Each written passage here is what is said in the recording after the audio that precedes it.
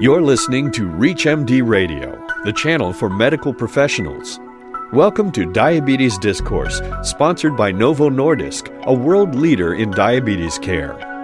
Here's your host, Dr. Stephen Edelman, founder and director of Taking Control of Your Diabetes, clinical professor of medicine, Division of Endocrinology and Metabolism, University of California, San Diego, and San Diego Veterans Administration Healthcare System.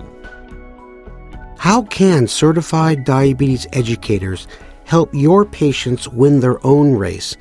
Joining us to share her experience as winner of the Amazing Race and living with type 1 diabetes is interventional pain management physician, Dr. Natalie Strand. Dr. Strand, welcome to ReachMD. Well, thank you so much, Dr. Edelman. I'm happy to be here.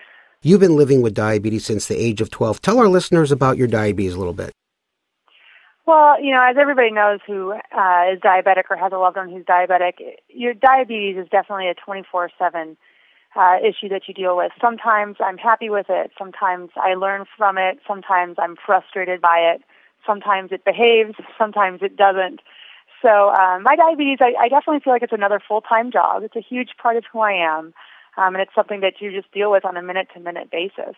How did you get into The Amazing Race? Because that's a pretty strenuous reality show that takes you around the world and you're doing something every single day.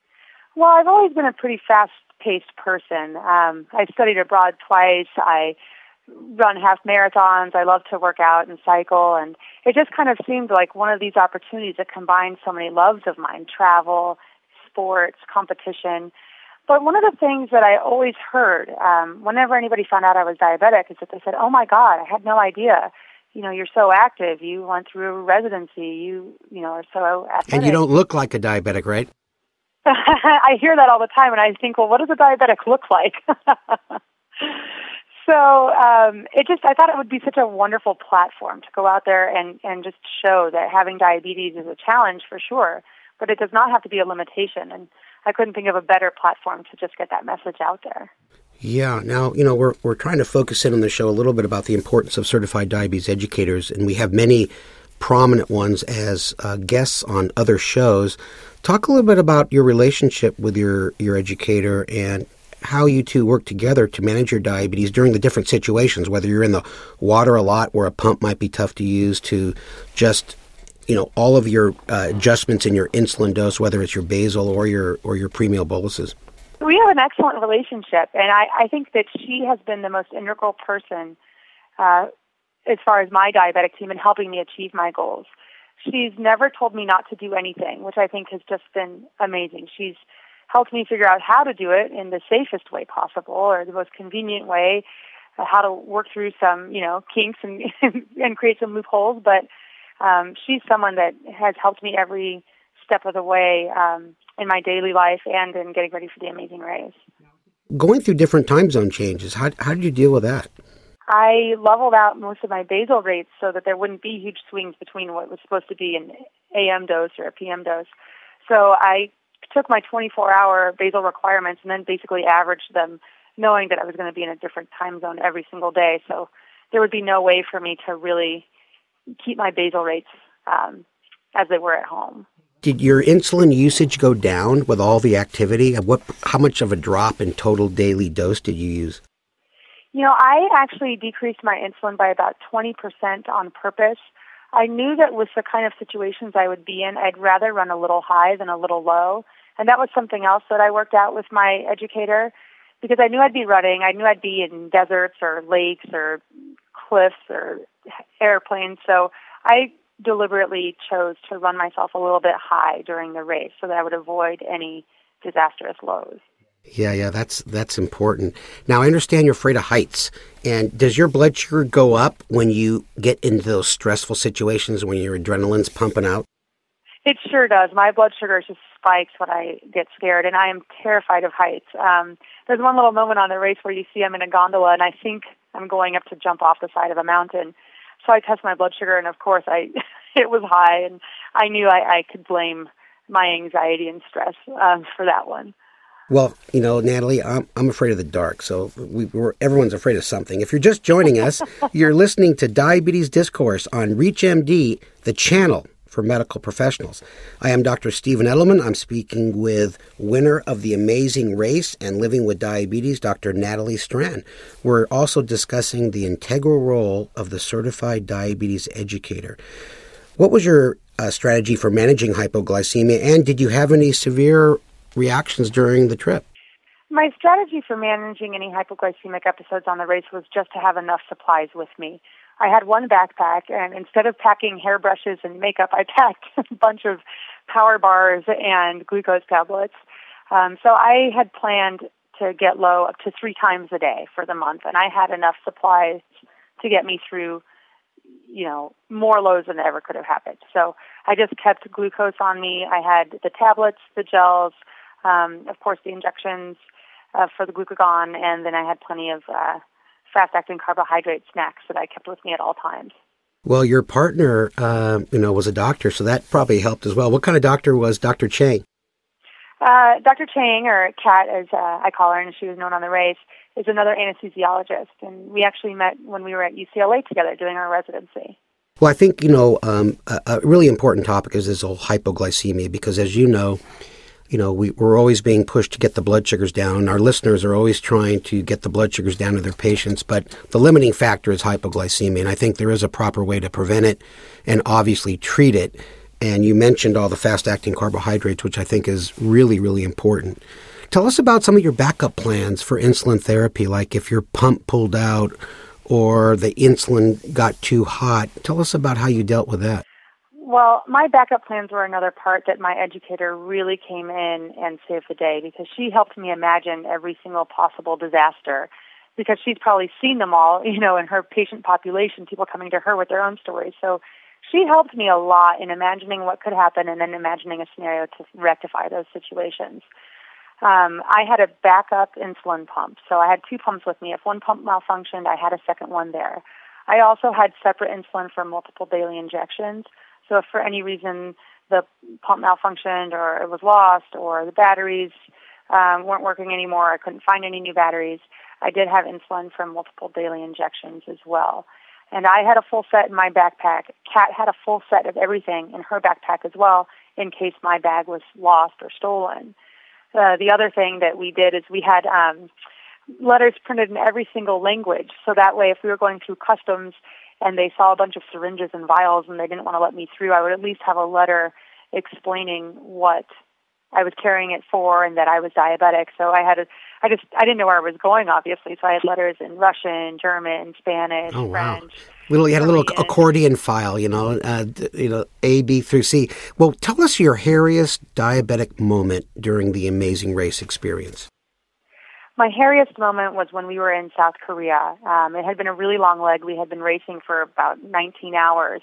And we were in these little boats in the harbor in South Korea we had these flashlights and we were looking for a specific boat number. And we had been doing it for about 4 hours. And I hadn't had a proper meal all day. I was dehydrated. I was tired. And I didn't have my whole big backpack with me. I had my little purse that had sort of, just the insulin and glucose that I kept with me at all times, but it wasn't my whole stash. We were on the boat for much longer than I thought we were going to be on there, so I had a bad low.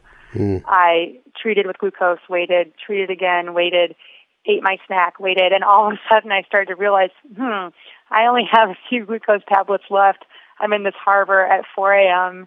in South Korea with, no cell phone, no way to communicate. So thankfully, we found our boat with the little number, and we got back to my backpack soon after that. But that was the first time during the whole race that I was really nervous, just because getting a bad low when you haven't eaten really all day is always a very scary situation. Oh, it's Murphy's Law, when you need it the most, you somehow don't have it with you. Don't they have a lot of rice out in Korea? That could raise you up pretty fast.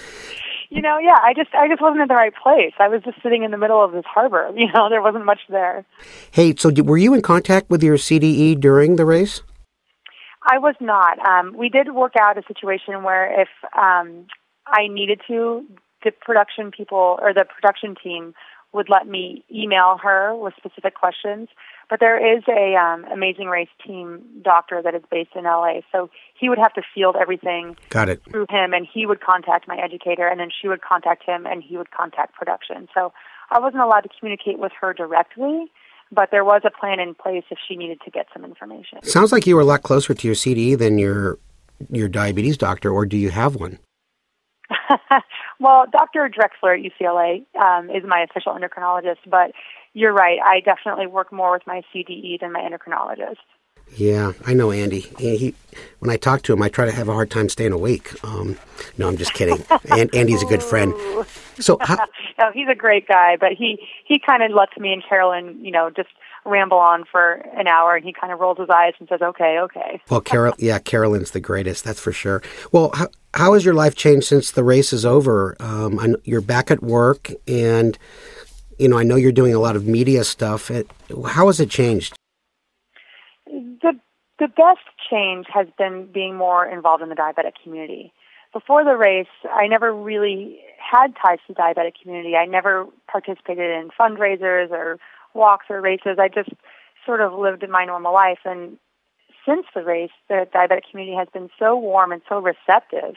It's just been a huge joy to be able to participate in some of these things. And it's also very inspiring to me to become a better diabetic when I meet people like yourself or Phil Sutherland, and you hear about people achieving such great control while being so active. It's really inspiring for me to step up my own game in my own level of control with my diabetes. So I think being involved in the diabetic community and just kind of embracing that has been a fantastic change that I credit to being on the race. Well, you're a great role model, and I'm like you in many ways. When I go out to these patient conferences that my not-for-profit puts on, and it inspires me to do a better job with myself. And we'd love to get you to come down to one of our Taking Control of Your Diabetes conferences as well.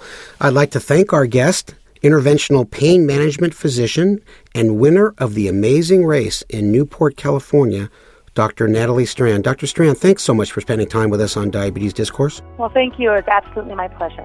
Thank you for listening to Diabetes Discourse, sponsored by Novo Nordisk, a world leader in diabetes care.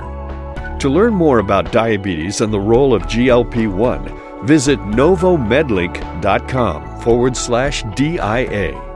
For more details on the interviews and conversations in this week's show, or to download the segment, visit us at reachmd.com.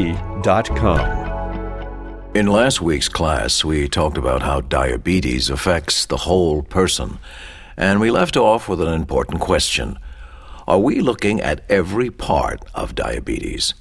To help us answer this question, I've invited one of my colleagues as a guest speaker, Dr. Jackie Brennan, who has been practicing endocrinology for over 25 years. Hi, everyone. Thanks for having me. I'm happy to be here to discuss a key issue in diabetes, whether or not we're looking at the whole picture.